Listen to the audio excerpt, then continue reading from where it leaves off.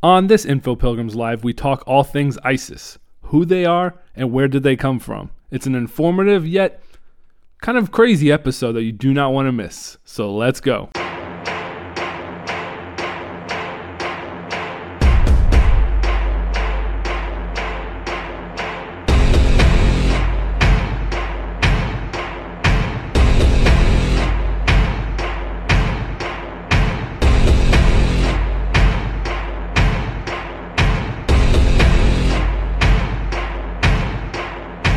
Welcome everyone to another episode of the Info Pilgrims Live podcast, recorded live in the Collab Studios in beautiful sunny Florida. Oh, I love saying that. Don't mislead them, Jack. Don't mislead them? I mean, it is beautiful and sunny, but it's also quite frigid out. Hey, can I finish my intro first? Oh, that was still... Okay, I'm sorry. I haven't even introduced you yet. Stay tuned. There's more. Vagabond. I am Jack May, and with me, David Dolby. I had a great superlative for you this week, and then you had to interrupt it. What was it going to be? No, I didn't forget it. I'm just not going to say there? it. You're not going to say Nope. it? Was it like a positive superlative? Not anymore. David, how was your week? My week was... Like I said in my interruption, it's getting colder out here, but I'm kind of digging it. One, because my grandmother does not like to put her AC below 80 degrees, and I am loving the cold air, baby. Woo! I can sleep again. But two, I don't know, it's nice to see Florida go through winter in the 70s. 80 degrees? Yeah. That's borderline torture. It is comfortable, I guess. For a lot of people, that's comfort. That's like the comfort temperature. I feel like you've been brainwashed into saying that. Well, no, your body rests at 96.7, I believe. Anybody back me up on that? 97? I mean, sure. That's what your body temperature is, yeah, but it doesn't mean like you have to be like 80 isn't that hot. Yeah, he's 100. Ben's looking at me. Ben knows. I got problems, guys. Dude, mine's at 72 always. I don't care what season it is. And my dad, he was the same way. He'd always have it like 68, 70. Except that gets really expensive. 68. Oh, yeah, that's brutal. Especially when you have a lot of people in your house. All right. Anyways, I want to talk about our topic this week. I finally got to watch the movie Vice. Have you seen the movie Vice yet? With President Bush, Dick Cheney. Yeah, I saw that on the airplane. So I straight up love that movie. And that kind of leads into our topic this week.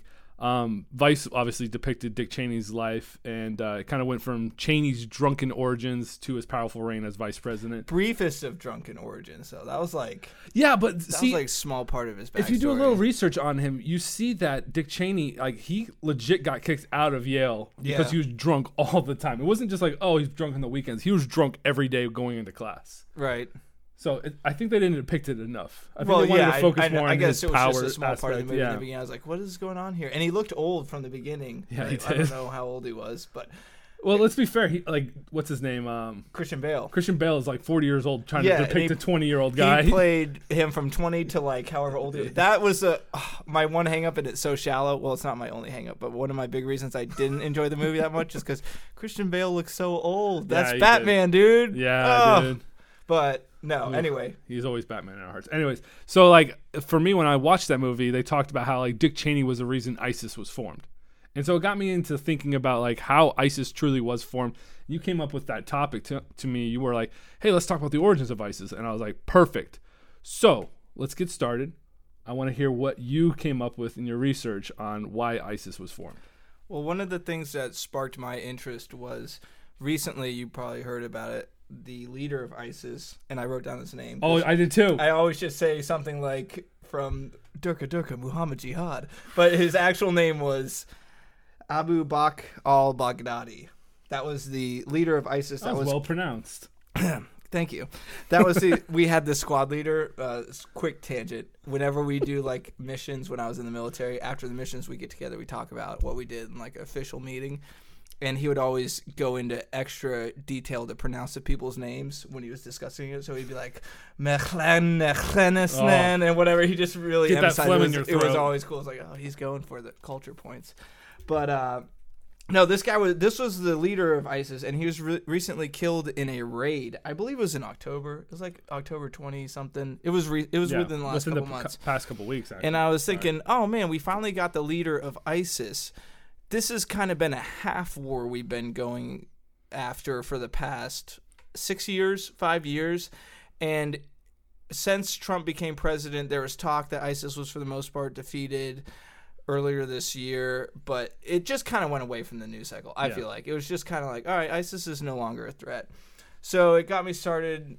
It got me interested. Like, how did this ISIS thing start? Because we've now seen the beginning and end of it. Like, we've experienced the whole scope of the ISIS phenomena. If it's not technically over yet, there's still the lone wolf supporters and the jihadist forever people, but the enemy force of ISIS is like destroyed from a strategic perspective, and they got the leader. So I was interested in the origin and how that kind of got started.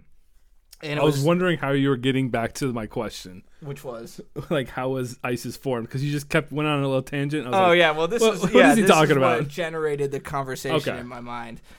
And I was actually deployed when ISIS started gaining popularity, so to speak. It was in 2013. I was in Afghanistan, and we were watching YouTube videos at the NWR, which is like the rec center. And it was all these high-def GoPro videos of this group called ISIS with, like, Islamic motivational music in the background, and them just driving around, shooting people, and rampaging the land, basically. And this was after we had pulled out of Iraq, which I believe was 2008 to 2010, somewhere in that time frame. We pulled U.S. forces out of Iraq. And this seemingly militant rebel group was gaining a lot of traction in the vacuum of leadership that was left in Iraq. So there's two denominations in the Islamic faith, like Catholic and Protestant. There's the Sunni and the Shiite, and they do not see eye to eye. In my history class recently, I learned that the dispute between the two groups came from like a territorial fight way back in the time of Muhammad's ancestors, like his direct heirs. They were trying to figure out who's the right heir, but there became two clans, and one was the Sunni and the other was the Shiite. And you hear these terms a lot probably when they discuss violence in the Middle East, because those people are always fighting. But the ISIS group is Sunni, and they hate the Shiites. Now, Iraq was predominantly Shiite, and I think Iran is predominantly Sunni. So there's some tension there, right? And when I mean tension, it's like, because we as Americans were like, well, whatever, you guys both believe in Islam, you must get along to hate America. But these people do not like each other. But ISIS there was a Sunni rebel group that started taking territory over in Syria and some of the lesser controlled portions of Iraq in 2013, 2014 timeframe. And that was also during the Syrian civil war. And there was a lot of rebel factions going against Assad, who was the leader of Syria. And that whole area was very little control was going on. So ISIS was able to flourish in that kind of, like I said, vacuum of order. And they were able to claim a lot of territory in Iraq and Syria, and even push up against the border of Turkey with the Kurds, which is when the U.S. eventually got involved. Anyway, I was going to take a break there for a second. Okay. Yeah, I don't know where my brain was going with that. I was going to start saying, I was going to be like, da, da, da, da, da, da. Well, so I'll jump in and kind of complete that thought. A big thing that, again, we're going to butcher this guy's name a lot, al-Baghdadi. Abu Bakr al-Baghdadi. Yeah. So his big thing was he saw that there was a divide between the Sunni and the Shiites in the regions, and he decided to prey upon that. He said, the United States came in and they are the ones who destroyed our governments. They're the ones who destroyed our lands. So they're the ones we need to exterminate. And thus ISIS was created. And the whole faction from the movie Vice, where like al-Baghdadi was, humiliated by Dick Cheney. His name was brought up, blah, blah, blah. That created ISIS was completely false. I did some research and contacted a lady by the name of Danielle Ranieri, who actually is a journalist who has been studying the ISIS leadership for the past 10 years. And she was telling me that the whole reason that he got control of power was because there was a divide there. People who hated America, there's people who loved America. And he saw that there was more hatred than there was love for America, so he preyed upon that. And that's how ISIS was formed. Yeah, to go to the timeline a little bit more, because that was some interesting stuff. In 2014, I just wrote this down, so it's going to sound like I'm reading it. ISIL attacks the Kurds on the Turkey-Syria border. Around September 2014 is when the U.S. began their air campaign, when they started bombing ISIS positions. And 2015, the Russians began bombing ISIS positions as well. But the interesting thing about the Russian presence was they were more focused on supporting Assad, the prime minister of Syria, than they were defeating ISIS, because they viewed all the rebels as bad. And this gets into like the American political presence in the Middle East a little bit. To go over the emotions connected with the rise of ISIS, some of the big things we saw was HD brutal videos of beheadings and executions and kids being used as soldiers. These things were streaming into U.S. media, hardcore. So ISIS became like the supervillain. When Afghanistan, we were like, yeah, there's a war going on there. The people are bad, but we've been over there for so long. Should we be over there? And then ISIS started coming up, and people were like, we really need to defeat ISIS. These guys are bad, evil. And, just their violent rise. Let's see what else I have. Some of the things before that. They first had their roots. There was a group called Iraq and Syria, the State of Iraq and Syria, way back in 2006 when America was still in Iraq. And this was like a rebel faction that the U.S. was actually trying to drum up, not propaganda per se, but fear about this group. Like, hey, this group is bad, and they're doing stuff against Iraqis. And the reason for that was they wanted to show that the problems in Iraq were being caused by people outside of Iraq coming in and messing with it. So that was like the Sunni Shiite controversy. They're saying these Sunnis are coming over here, and they're messing with the Shiites. One of the big instances was the bombing of a mosque at Ascari. I think it's called the Ascari Shrine, Al-Ascari, in Samarra, Iraq. It was called the Golden Mosque, and it was like this huge Shiite mosque. It's very renowned for its importance, and it was bombed by allegedly Al-Qaeda members, and that was like the Sunni group at the time that got a lot of the bad labels. So that those ideologies would eventually spread to what was ISIS, and how these groups get their weapons and their support, that's part of the mystery. But I think if you... It's not. I think I'm going to interrupt you because it's not a mystery. You find hate is probably one of the most powerful tools that any government can use, whether it's a government or it's something like ISIS.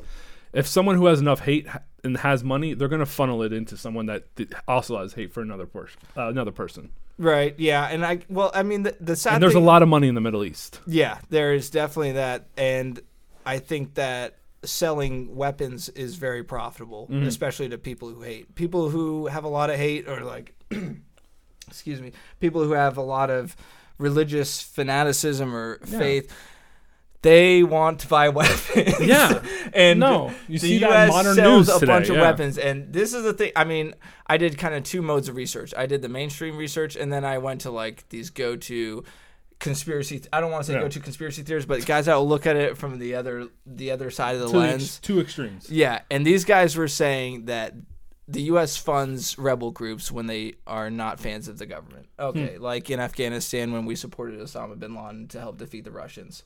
Why? Because it was advantageous for the Russians to lose.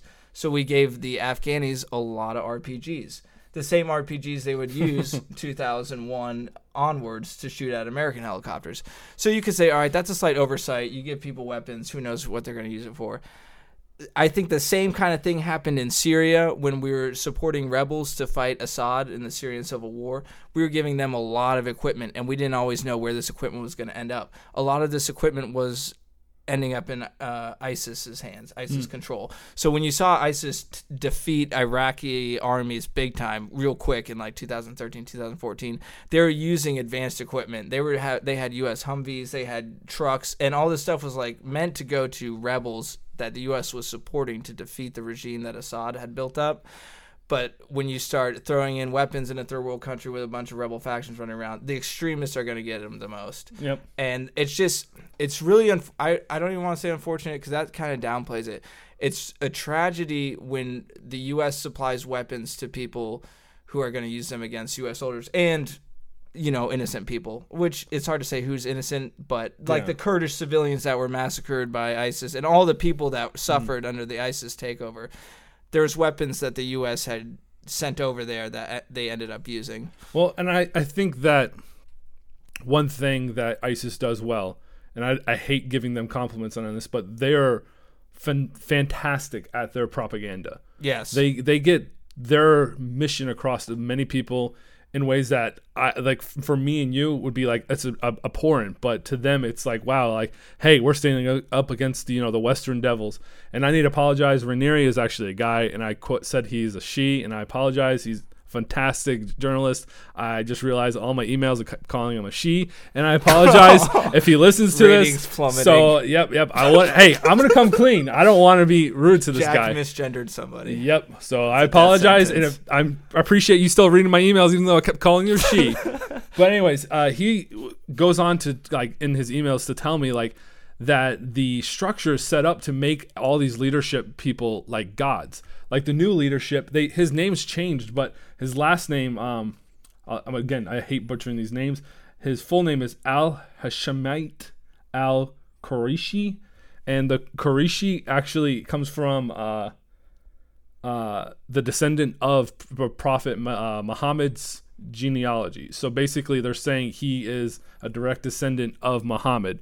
So that brings validity to his name and to the organization, because people are like, oh, he's, direct descendant of Muhammad. He can't lead us astray. And so that's another faction of, propaganda they can shove down people's throats. Like, hey, let's lead, the leader of our religion.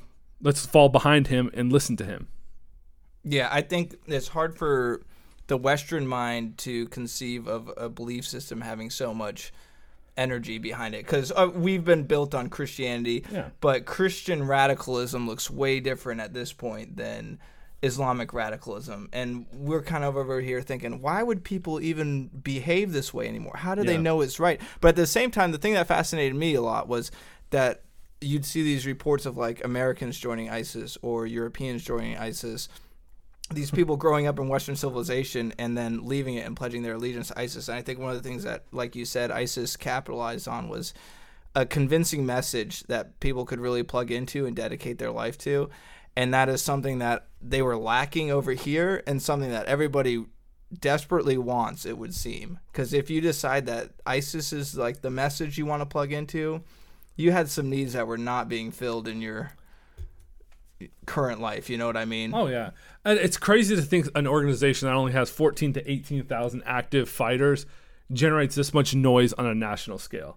Yeah, that's just crazy. Like, people like, when I think of ISIS, before I did my research, I was like, oh, they got probably like 500,000 followers, people who are ready to fight at and willing to notice, and it's literally only 14 to 18,000. Like, that's just nuts to me. Right.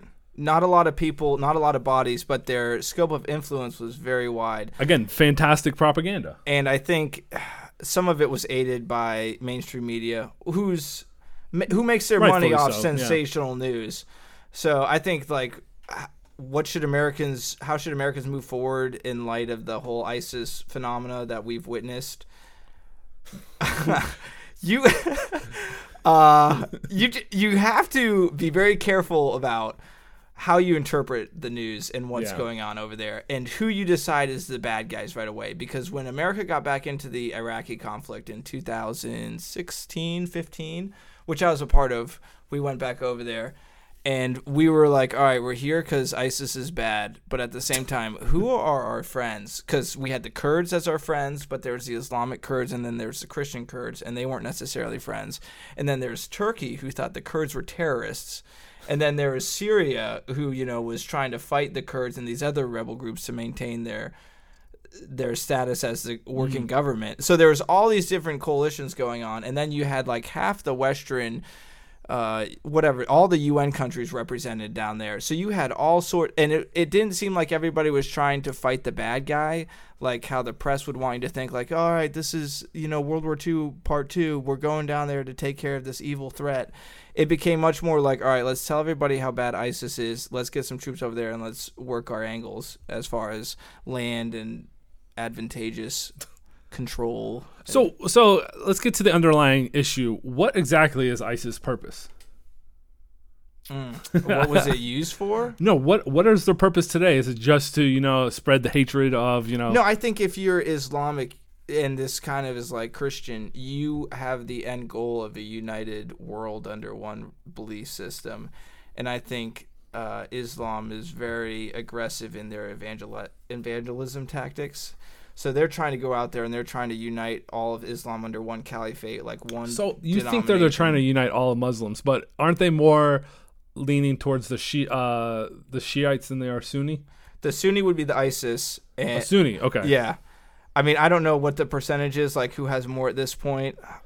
Well, because it's two like completely different beliefs in how a Muslim's supposed to act. Like the Shiites believe in a more peaceable option, whereas the Sunni believes that the only peace that can be made is through war. Right. So, like, for me, like, is that really their goal? Because I feel like they have to unite themselves before they can unite the whole world. I don't think they view that unison as necessary. I think it's like the one side will be like, join us or you're not really. So join us or die kind of thing? Yeah, you're not really Islamic. But I don't know. That's me speaking. And I think I want your opinion on that. A lot of the Western knowledge of Islam is tainted by what we hear in the events of the last 20 years. So yeah, I definitely think that, even with ISIS, we're not getting the full scope of what they do or what they kind of can encompass. Yeah. I mean, for all we know, they're just really good at creating videos. Like, they really aren't involved in anything. It's just, these little organizations that actually follow through with the actions. And then ISIS is like, hey, that was us. Yeah, that was like a running joke. ISIS claims responsibility for this attack whenever something bad happened. Not really like a joke, like a running sick joke. So they're the first one to get out there and say, this is us. I think it was after 2013 when they started moving on different territory in Iraq and Syria. The Twitter account numbers associated with ISIS were just like exponentially going up. So it was like all of a sudden there was all this activity. Mm-hmm. It felt kind of generated. Like, all right, let's make this look bigger than it actually is. Yeah. But, I mean, it definitely worked. Well, and also, us having those couple of kids who decided to go out there and join and I think the San Bernardino shooting was... Was he I thought he was rejected. I think there was no shootings here ISIS. That people were like legitimate members, but they're all the lone wolf effect. So they more or less claimed to be ISIS. Okay, that makes sense. Yeah. And that was going on in Europe big time too. You had a lot of bombings going on. And interesting fact, when I was in Iraq, we ran into these French people and they were like, "We are coming here to find French people who've joined ISIS. We're hunting them down." Dang. And we're like, "Oh my gosh. That's intense." Yeah, why would you leave France? But anyway, it was a big thing. And there was a lot of fear going on. Like, these guys will just chop your heads off. They don't care. They'll film it with a GoPro. These people are really bad. And I think it was partially true. I think there's some barbaric people out there that will do anything. I think anybody can get to that level of barbers and, like, aggression and violence. I don't think they were anything uniquely different from other terrorist groups or rebel groups that have come up in the past, but I think they had a specific role in how the U.S. could get involved in the Middle East again and kind of re-strengthen their positions over there. And that's what a lot of people are saying, was how the new leader is already mocking Trump and saying, like, oh, he's just a silly fat old man that his opinion changes from day to day.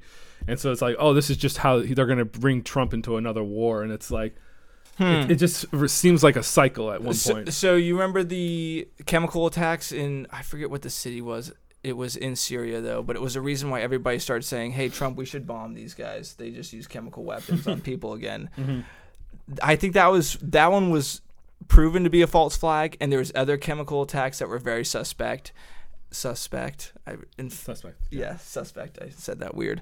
But they were using these kind of human crimes, like these atrocities against humanity, to stir up anti-ISIS or anti-whoever they wanted to be sentiments. So I would say whenever there's a report out there that ISIS did this or some terrorist group did this, read into it, get the perspective on it. Don't let your emotions just be controlled by Don't read just the first article on Google. Like, actually do more than one or two articles. And it just seems like people will set up villains for us to hate so they can get what they want. And I hate to be the people that are upset with villains because we're being manipulated. Well, this is kind of a little bit off topic to get back to the whole Trump thing. I feel like Trump has been one of the most Don't say it. No. Respectful. Maybe that's not the right word. I'm trying to think of the right word for this. Studious when it comes to these attacks. He's not very quick to be like... Okay, so he doesn't... Yeah, he's not going to jump the gun and say, like, let's send 50,000 troops over to Syria and wipe this out. No, it's like he's actually wants to do his research on it. That was a big thing when I believe it was Iran was attacking some of our ships recently, and people were saying, we need to go to war. And Trump was like, I'm not going to kill people over something that didn't involve any deaths. And that just made the left go Yeah. crazy because they're like, oh my goodness, he's supposed to be Trump. He's supposed to be like gung ho. Yeah.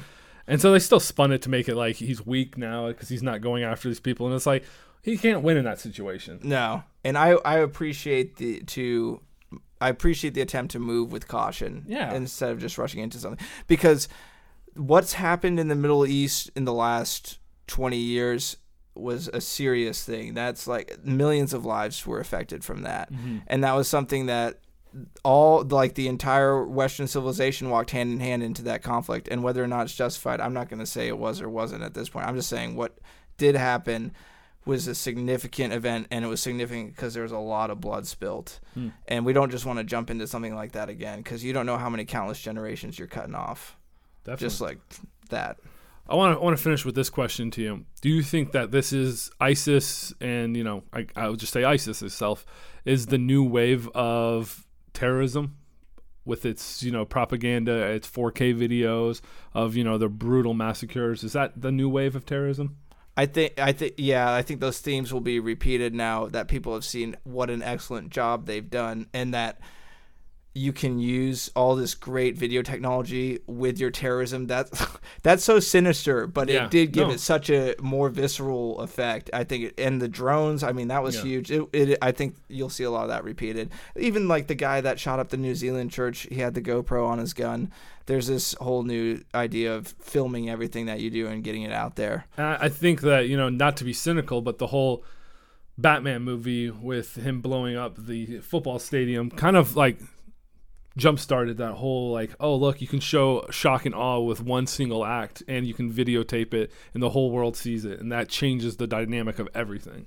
Yeah, I mean, I think terrorist attacks were always going for that. That was kind of the idea of the terrorist attack. It just opened the door for them in their minds. I just don't like you blaming Batman, one of my favorite movies. All right, Batman Rises was the worst. The Dark Knight Rises was the worst of the and trilogy. That was the Pittsburgh Steelers they had in that scene. You had Hines Ward and all of them. Yeah, Hines Ward, Big Ben. Yeah.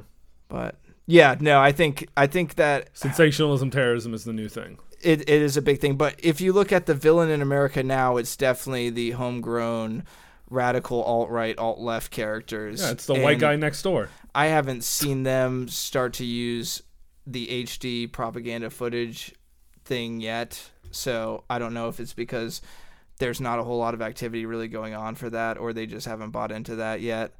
But it will be interesting to see. I would say that is going to be one of the more somber notes of like the technology boom, and combining that with terrorism is there's going to be more footage of it. I just thought Iron Man 3 did the exact same thing with their video footage of beheadings and shootings. Really? What's with all these superhero movies doing that? Just getting it out there, Yeah. Getting people used to it. What was that? The normalization of violence. It's brainwashing, Jack. They got us. Yes. They got us under control. All right, before we get to David's thoughts, we got to do answer the internet questions. Remember these? There's more. Dude, we got a whole box now. Okay. We got the box of it's it. Never gonna end. Fantastic game. All I'm right. trying to collect my David thoughts. Here's your first question. Who's hotter, Ariel or Jasmine? Disney princesses? Yeah, man. I always like Jasmine. She got a tiger. Nice. You agreed with 55% of the poll. Majority. Right. Who has the easier job, Santa Claus or the Easter Bunny? I don't even know what the Easter Bunny does, so I'm going to say him. Yep, 83% agree with you. Waffles or pancakes? Waffles, dude, because you can hold all this. Man, you were going with the majority today. I love waffles. What's better, being a cowboy or a pirate? Oh, pirate. Oh, cowboy. Dude, Again? I don't know. Cowboy. Oh, pirate, 60%. I want to eat some beans by the fire at night, just with like my harmonica. Here's some of the dark questions now. What would you trade a 3-year-old baby for? Train a 3-year-old. Trade. Trade a Bucks quarterback. Give us something. We need something. Goodness. It's been too long. Dude, his last interception yesterday was absolutely abhorrent. And a Bucks offensive line. I mean, if it's I'm gonna you get need a a bunch whole of new things. team. Yeah. I think you got Mike Evans and that's it. Chris Godwin, he's a baller. Yeah, and Vita Vea. He's not good. I don't know. I get excited about all the players they draft. Last question. How long would you have to starve to become a cannibal? Who was with me? What? If you were with me, it's like day 3. Jack's done. Come on over by the fire, Jack. No, it would take a long time. I think it would take. What the heck? I think it would take like probably. I'm never going on excursions with you ever. I think there would have to be a dead body, and I would have to like be delirious at that point. So probably like 30 days. But I don't know. I would. You're gonna starve for 30 days, bro. I'm with you on the first one. 3 days. I have an overreactive conscience. It would really plague me in my later years if I survived after that. No, I just come out with books. If I did eat, if you came out alive, you'd be like, it was how I survived. That's the weird thing. People don't think about cannibalism, but it probably happens after they're dead a lot. Like there's just a dead body, and they're saying, "What in the world we can't is he let saying, it, Ben? We can't let it what go is to he waste." talking about? When I always thought of cannibalism, I was like, "That's awful. You're just gonna kill somebody and start eating them." But what if somebody was just dead, and you were starving? That changes the whole dynamic of the situation. No, it doesn't. It's still a person. Now it's like their gift to you to continue the nourishment. Can we stop? That being said, I did do some research on the disease you can get from eating other people's brains. Why? What are it you was for doing? a science experiment or something. Oh my It was in goodness. my biodiversity life. And All right. it's just fascinating that there is a disease you can get from eating somebody else's brain that affects your brain. Yeah, isn't it basically like the mad Kumo cow or something? Yeah, it's like mad cow. It's like disease. mad cow. It eats your brain away too. Yeah. It basically makes you into a zombie. Yeah. Fascinating. That's David's thoughts for the day. Oh, it is? How fascinating is it that if you eat somebody else's brain, you could become a zombie? That's a weird point in life. Like, that's just... Well, the good thing is if anyone ever eats David, there won't be any brain. Hey-o. Let's end on that. What? You Yep. just Yep. insult me then? Yep, Where's that's my it. superlative? Dude, you have insulted me many times on this podcast. I'm going to finish on It's this. always good-natured. That is all for us, folks. Thank you so much for listening. Be sure to check out all the content on infopilgrims.com. We have new podcasts and blogs out all the time. From all of us here at infopilgrims.com, we thank you for listening. And until next time, let's make America think again.